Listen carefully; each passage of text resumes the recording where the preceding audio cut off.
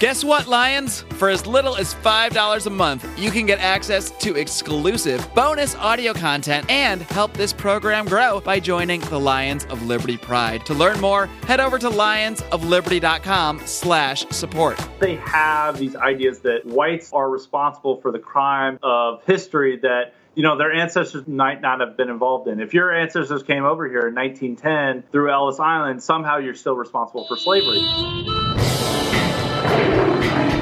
Welcome to the Lions of Liberty podcast. Here is your host, your guide, your shining beacon of liberty, Mark Greer. Yo ho ho, and a bottle of liberty.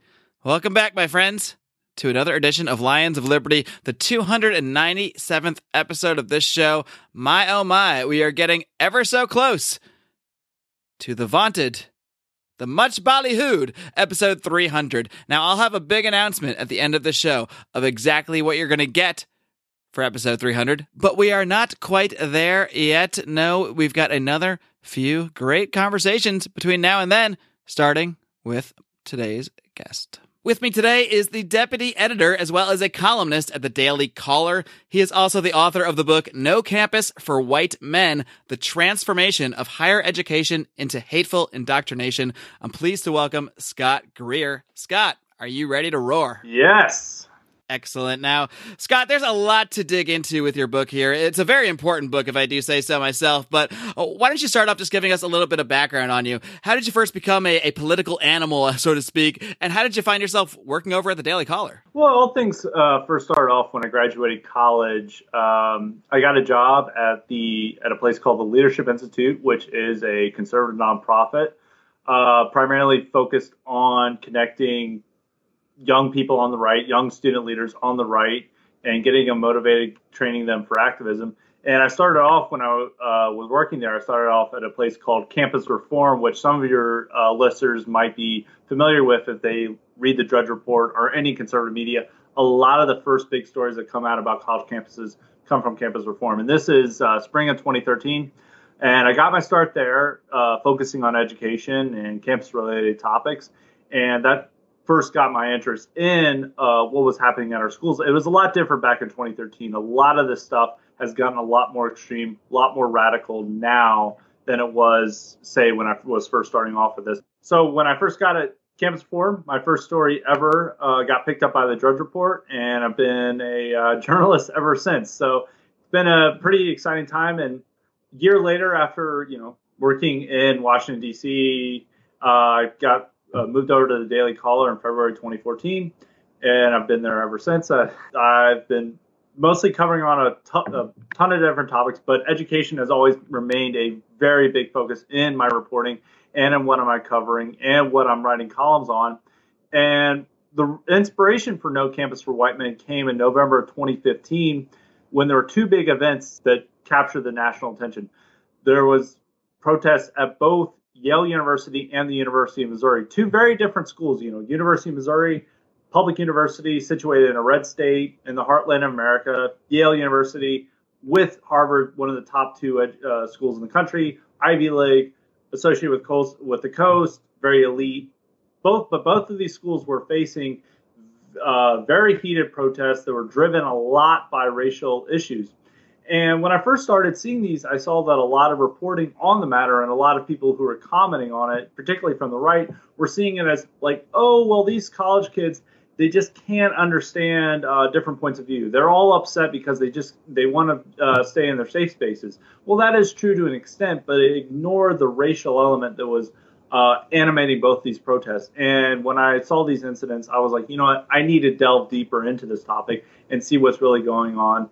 And that proved to be the genesis for No Campus for White Men. That's really interesting. So you've been in this sort of into the issues of what's going on our campuses really for not even before your career started, because you were on the campus before that. And then shortly after getting out, you quickly became involved in this issue, and that actually ended up launching your journalist career. So it seems like you've really been tied to this the whole time. I'm curious to what extent you saw some of this happening while you were actually in school. I believe you graduated in 2012. Where did you go to college, by the way? And what did you see in the 4 or so years you were in school? Anything that would indicate that any of this stuff I graduated in 2012 coming down from the the road? University of Tennessee, Chattanooga, small public university in Tennessee.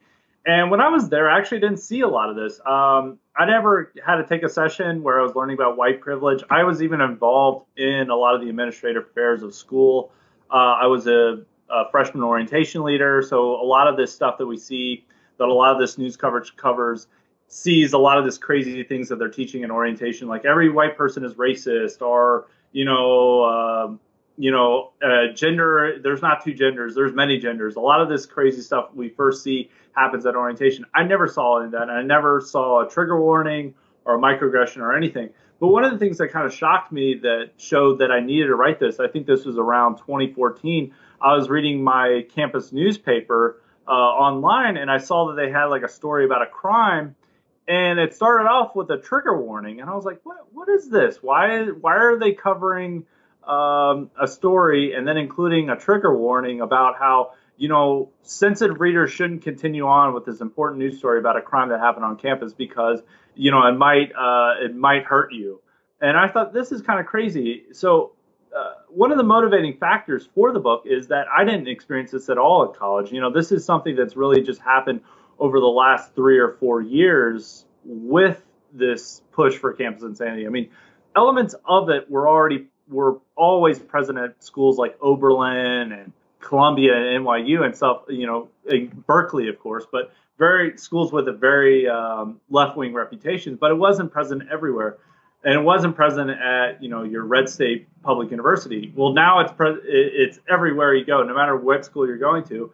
And you'll see trigger warning, safe spaces, people needing to check their white privilege. So that was another inspiration for me, because it's very different from my college experience. And I've only been out of school for, 5 years. Yeah, I mean, that's a very short time span for things to change, apparently so rapidly. Do you have any kind of sense of what's really behind this change, the overall tone that seems to be present at campuses now? And like you said, it's not just limited to the trigger warnings and the safe spaces. There's a really heavy anti-white undertone, as we know from the title of your book, and we'll dive into that a little bit more. But do you have any greater sense of what is behind this overall push? Well, I would say one thing is that we've seen a lot more protest movements develop in this country since the election, since Barack Obama's reelection.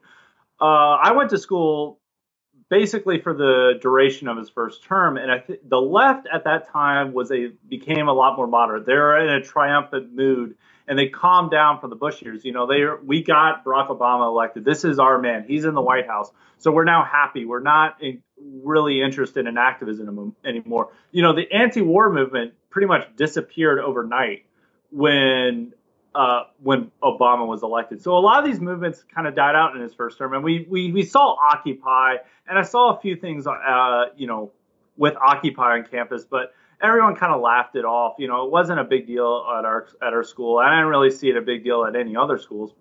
But I think the development of Black Lives Matter as the biggest and most serious protest movement in our country has really bled onto college campuses. Because for pretty much every political movement, its most radical, most energetic, and devoted followers are young people, who are college age.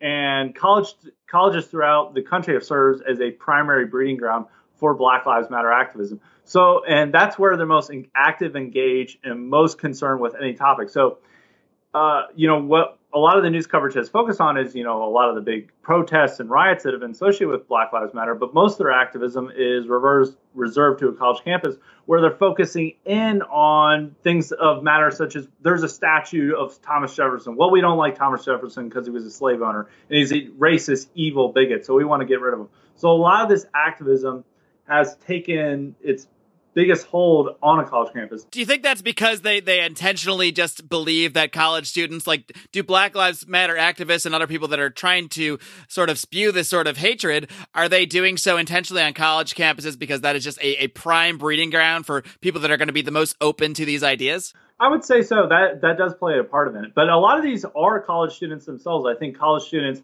at that time, at that age, they're more willing to engage in radical behavior. And they find, as colleges are, shall we say, safe spaces for this behavior, because administrators have a sympathy with the cutting edge of the left, and they don't want to be seen as a racist or bigoted by going against these protesters on the left. So they already have a sympathetic audience with the powers that be on a college campus. All these administrators are left wing, the professors are left wing, and anyone who's a conservative administrator or professor is going to shut up and be silent because they don't want to face the consequences. They don't want the protesters, barging in their office and screaming and yelling at them that they're a racist because they disagreed with some radical protest. So they've just found this perfect grounds to do all this kind of behavior, and they're rewarded, or there's no pushback against it. They're the loudest pressure group. They don't have to worry about administrators, going against them, or fellow conservative students going against them, because they know that they have the powers that be on their side. And on a college campus, a lot of students are more left-leaning than they are going to be at any other stage of their life. So it's just kind of a convergence of factors coming in here that has led to campus insanity. So I would just say that the development of protest movements and more students have embraced ideas that they wouldn't have 10 years ago or even 20 years ago that have led to where we are now. It's kind of the cool thing to do now, huh? I would say so. So let's dig into this a little bit. You use the term, and some people might think it's, hyperbolic, but you use the term hateful indoctrination to describe what's going on. So let's dig into that a little bit more. What are some of the biggest elements of what you see as the hateful indoctrination that is being spread on college campuses? Well, the hateful indoctrination is that all these college campuses are now implementing these ideas of like every white student is racist and they need to check their privilege. We see time and time again that orientation program, required freshman classes teach these ideas, and schools send out these guidelines where they have these ideas that whites have inherent privilege just due to the color of their skin. And not only that, but they also are responsible for the crimes of history that their ancestors might not have been involved in. If your ancestors came over here in 1910 through Ellis Island, somehow you're still responsible for slavery. And we see this at college campuses throughout the country where they either have classes or these required material. And by teaching this not only teaches white students to feel bad just because of the color of their skin, something they have no control over, it also teaches other non-white students to hate them. Just a recent example is that a Yale dean said that she loved the diversity at her school, but she hated all the white trash there. The fact that an administrator would say such a racist, hateful statement and feel that she can keep her job, and that it's a right statement to shows the mentality that's taken over a college campus. That why would you hate the so-called white trash of Yale University?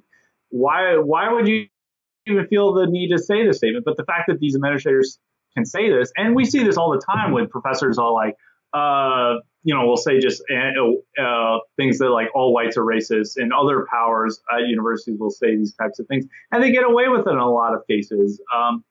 So this is at every college campus, and when students hear this type of rhetoric, it sends a message to white students that they should feel bad just because of the color of their skin, and it sends a message as well to non-whites that they should hate their fellow white classmates just because of what happened in the past, and for things that a lot of these kids had no involvement in whatsoever. Their ancestors had no involvement. They might have been in a different country at the time, but they are all responsible for these evils such as slavery, colonialism, segregation. They are responsible for this.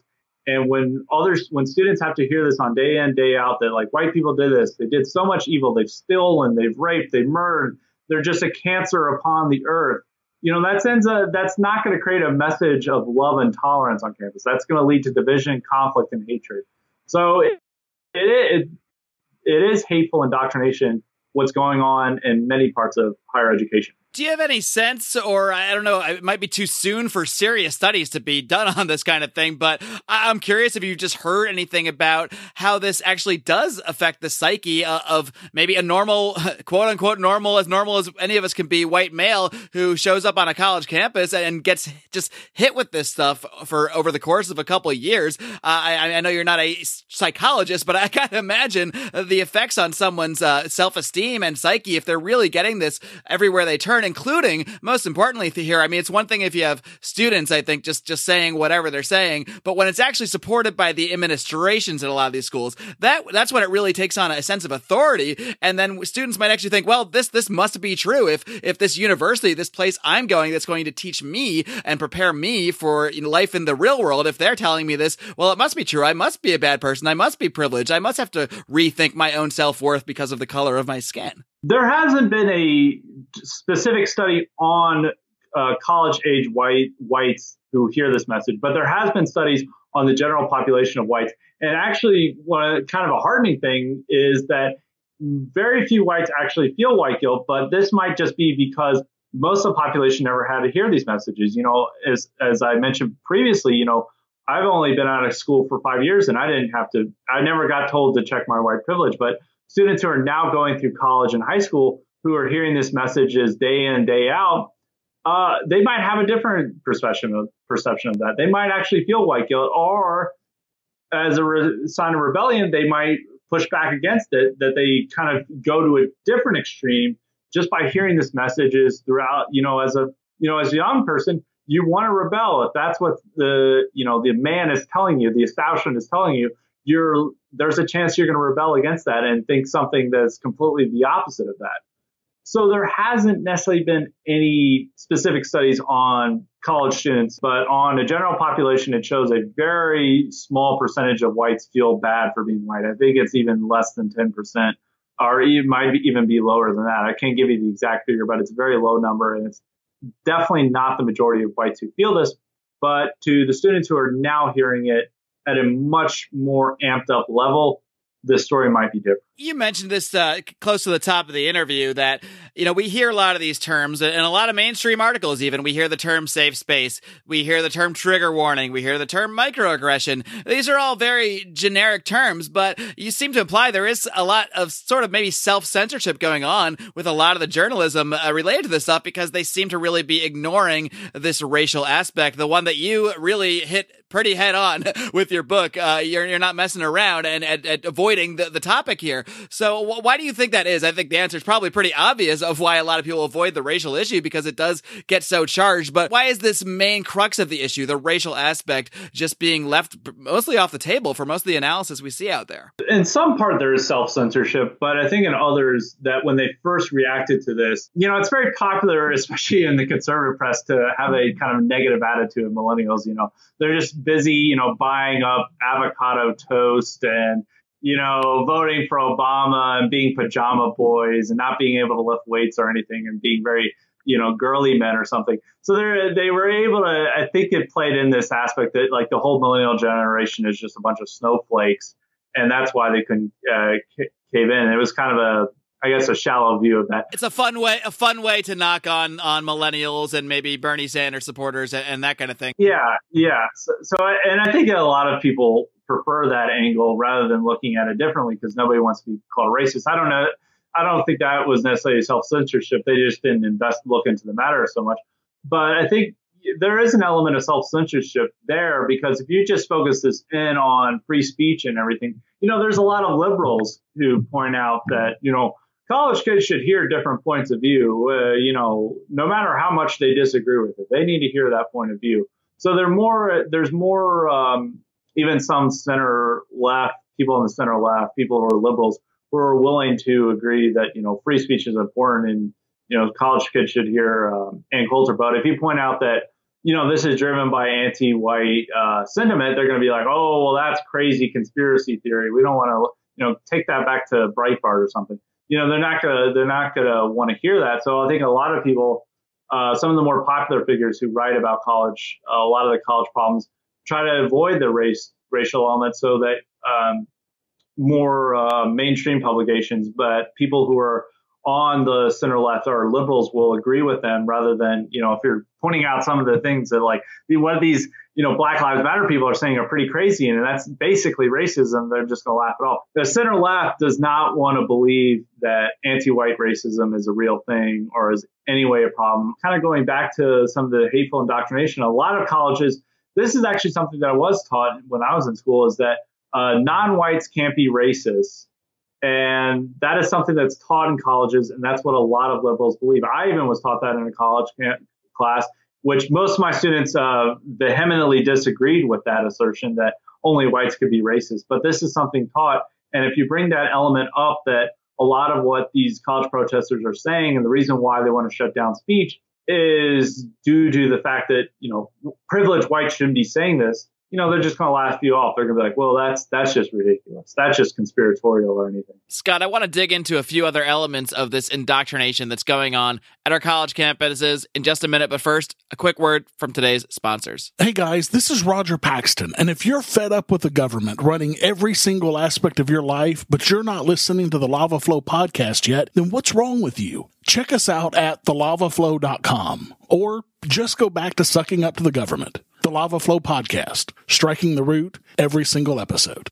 This is Chris Spangle, and I am the host of We Are Libertarians, which you can find in iTunes, Google Play, or at wearelibertarians.com. We are a podcast that brings you all of the irreverence that modern politics deserves by examining current events from a libertarian perspective. So please, check us out at wearelibertarians.com. Hey everyone, the Johnny Rocket Launchpad is Liberty. Each week we strive to bring you the best guests in talk radio. The Johnny Rocket Launchpad delivers weekly interviews of noteworthy politicians, experts, and activists. The Johnny Rocket Launchpad is bringing the party to the Libertarian Party and launching ideas in your direction.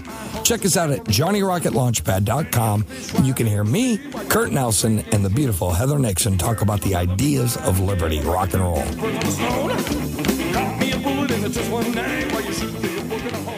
I also want to touch on another aspect of this outside of the strictly racial element is the anti-man element as well. It is No Campus for White Men in the title. And can you tie in how some of the ideas of feminism or extreme feminism, you actually break down sort of the different kinds of feminism, the different waves of feminism, and how feminism, I guess what you would now call third wave feminism or fourth wave feminism, I might have my waves off, but and then how those waves, the latest wave of feminism and the idea of rape culture tie into all this?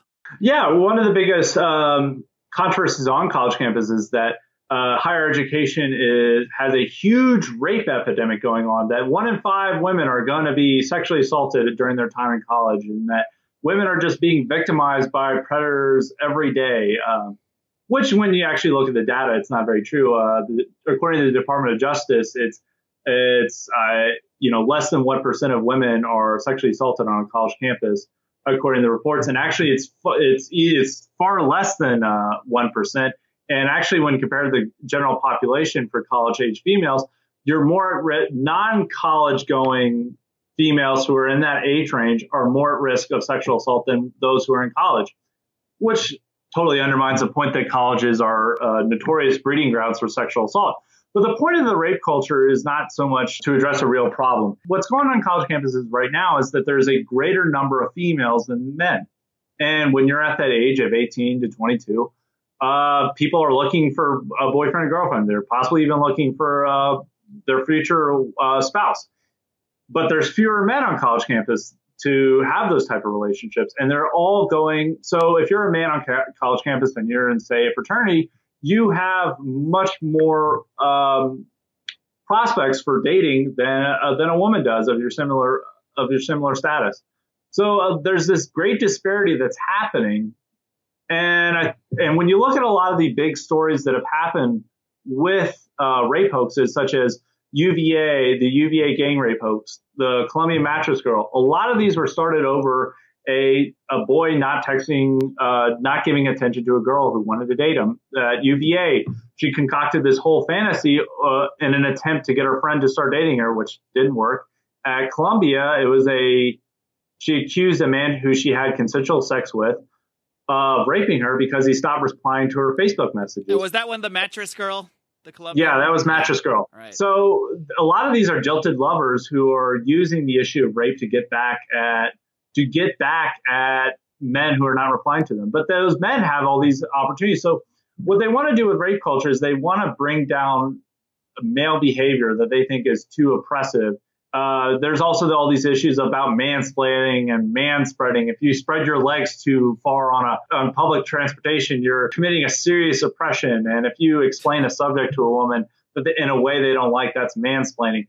It is a way to exert their power on rape culture, because and a lot of what their ideas for dealing with rape is about ensuring that men feel fear, like the affirmative consent laws, where a man has to keep actively asking for consent from a woman during all periods when they're engaging in intercourse.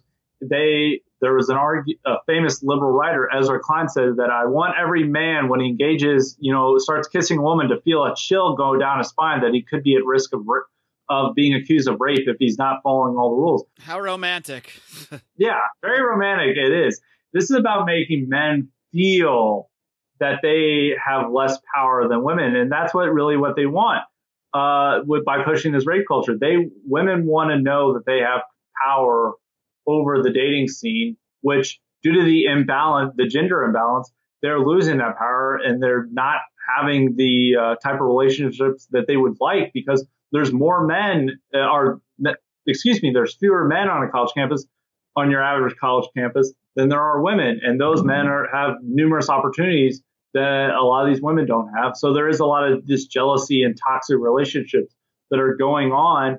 And the rape culture narrative is about kind of bringing men to heel and to make them feel fear that any interaction they have with a woman, if they don't go right, if they don't text her back, if they are being a jerk or something, that they're might be at risk of being accused of sexual assault, and they could, have their whole life ruined.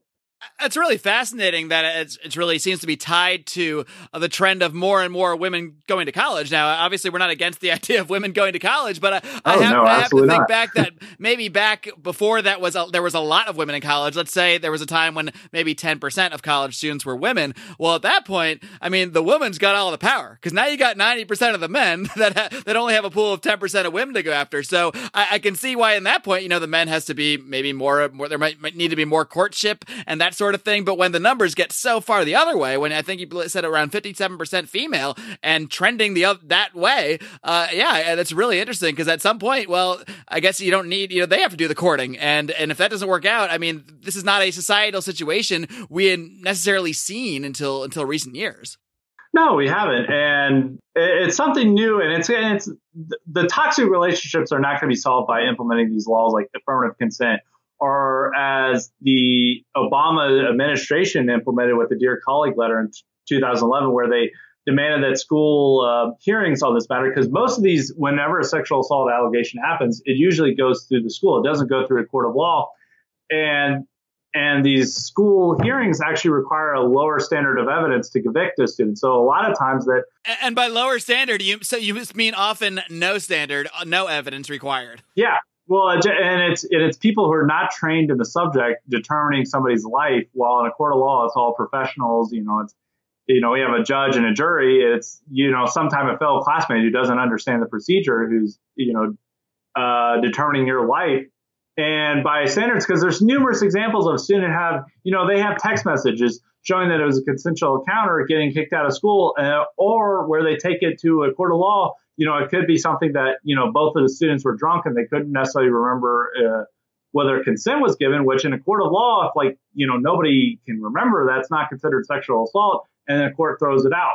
You just can't feel like, well, the next morning I felt bad about it, so I guess it was rape. A court of law is going to be like, that's not a real standard of evidence. We're going to throw that out. So there's been numerous times where a student got expelled from school. They take it to, a real court, and they get reinstated to school, and the school's verdict is thrown out. So, and all these are going to keep happening when feminists are encouraging male hatred, and that all men are out to, rape you and mansplain to you and take up all your space on public transportation. This is creating a toxic environment where women view males as predators and who are not worthy of trust. It's certainly not a good starting point for healthy relationships when you have a large number of females expecting to be raped and always on guard for it because they're being hit with that propaganda. And then on the other side, you've got males who are afraid of being accused of rape if they make the wrong move. So right from the get-go, just not the best way to be starting off potentially budding relationships whatsoever. Now, Scott, one thing I want to ask you about before we get going here, have you received any backlash? Obviously, I don't think I'm giving too much away here. You are a white male yourself. Have you received any sort of threats or any kind of, I don't know, maybe it's as simple as just mean tweets or something like that, but have you received any kind of backlash for the work you're doing on this book? No, not really. I mean, the only threats I received is I sent a troll tweet out in November when Trump won the election, and everyone was like, melting down. They're like, as a gay man, I no longer feel safe in America because, I don't know, Trump was very pro-LGBT rights and somehow he's going to kill all the gays or something. I don't understand a lot of this. I was just saying, as a white man, I now finally feel safe in America. Well, a lot of people didn't get very happy about that. And their arguments against that were to threaten me, so I no longer felt safe in America. But none of them were really were real threats, and it was mostly entertaining to me. No, mostly what I've gotten is a few tweets like, you're a bigot or you're a racist, but I mean, nothing, I don't really care about that. I mean, it's all humorous to me. I mean, it's just tweets on the internet. Who cares about it? So I haven't really received any backlash. Well, I actually thought there'd be more backlash to it from, kind of the liberal press, but I think they're just so fixated on Trump and other matters that they don't have time for little old me. Well, they've got Russia internally taking over the country to worry about, so it's understandable if they can't focus on Scott Greer's book. Have you thought about taking maybe any speeches or anything about your book to campuses physically, though? Because that's a point where you might actually get a little backlash. Yeah, I've had been in talks with some students to get me on college campus, but nothing's gone through. I mean, it's kind of rough dealing with students. The only one I've really focused on is going to speak at my alma mater, which has been very difficult. There are students who want to bring me there, and I've been in touch with them. But the school has very stringent matters about, only a student group can have somebody, and the college Republicans there are, they're not going near that, huh? Too wimpy to have me on. They don't want to deal with any controversy. They just want to pretend Jeb Bush is president or something. But so I've been trying to get that worked out, but it's been a little difficult. I think school's been out, but I think after the Milo events and Coulter and that a lot of students were very hesitant about having any speakers that would be controversial. And they're also worried that the schools would do matters to shut it down. Like how they were able to shut down Ann Coulter is that, security reasons, they use security concerns every time to shut down. So it's a lot more difficult to bring on a speaker, like Milo or Coulter or anybody who might be saying something controversial, because then a school will be like, well, we're going to charge you $8,000 for security fees. And if you don't pay it by this date, then you can't do this. Well, you're dealing with a student group that, doesn't have those type of resources, so they shut people down. I mean, that's scary. That's basically an across-the-board heckler's veto that universities can just use and basically use for anybody remotely controversial that they can deem controversial. They can just make that claim. Well, the security is too high, costs are too high unless you give us this money. And, a lot of these student groups sponsoring these things won't have that kind of money to give up. So it's a tough situation for anybody that's trying to speak out on these issues to be in. Yep, it is, and it's only getting worse. So maybe we'll see in the fall when school starts back up for a lot of colleges if this issue is still around. Hopefully, I get to speak at my alma mater soon. So we'll see. So I have been trying.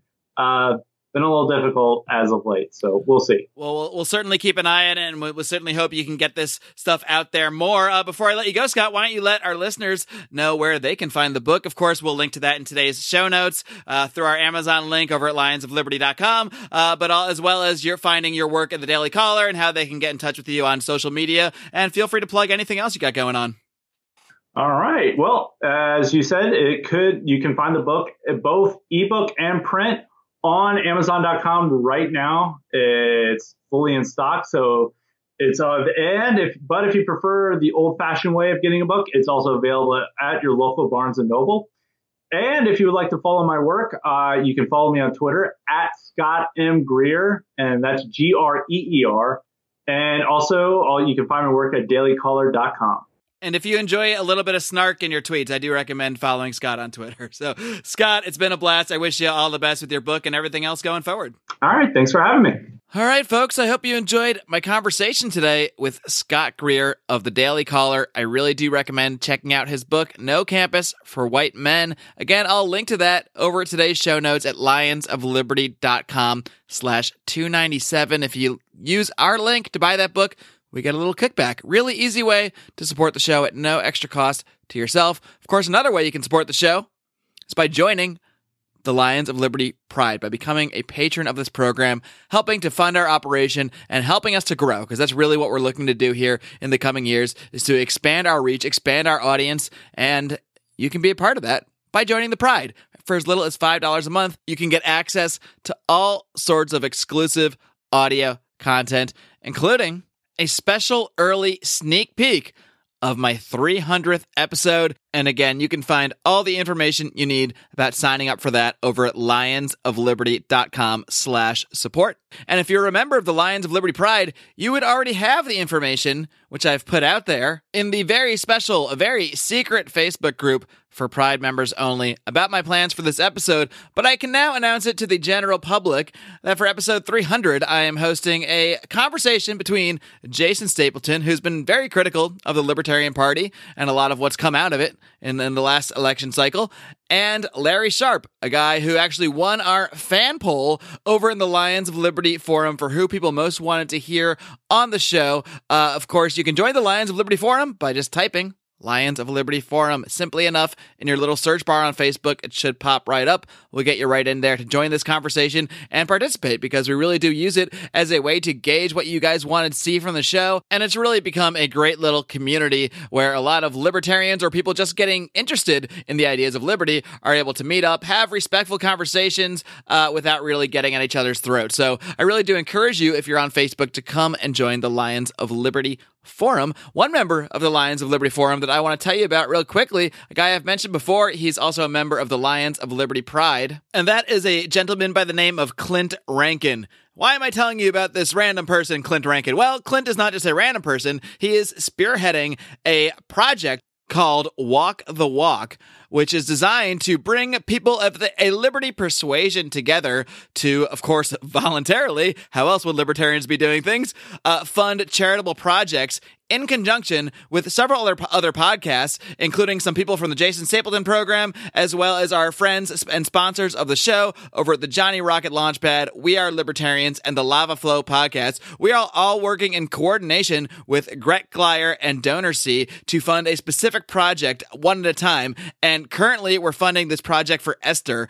And Esther was looking to fund about $1,500 for her to pay for 1 year of her HIV medication. She's a young woman in Africa living with AIDS. And also, the rest of that money is going to help train her to work on this chicken farm, which is great because it's actually going to help support her community and support several orphans in the process. So it really is somewhat of a libertarian project, since you really are helping someone empower themselves to help themselves as well as help other people. So I think it's a really great pick that we've made for this project. We are 2/3 of the way to funding it as of right now. So if you're listening to this, even if you're not a member of the Lions of Liberty Pride and you're looking in your wallet and you got $5 to spend, wait till next month. I want you guys to sign up, but wait till next month. Put that $5 towards Esther. Go take out your phone. If you don't already have it, get the DonorC app.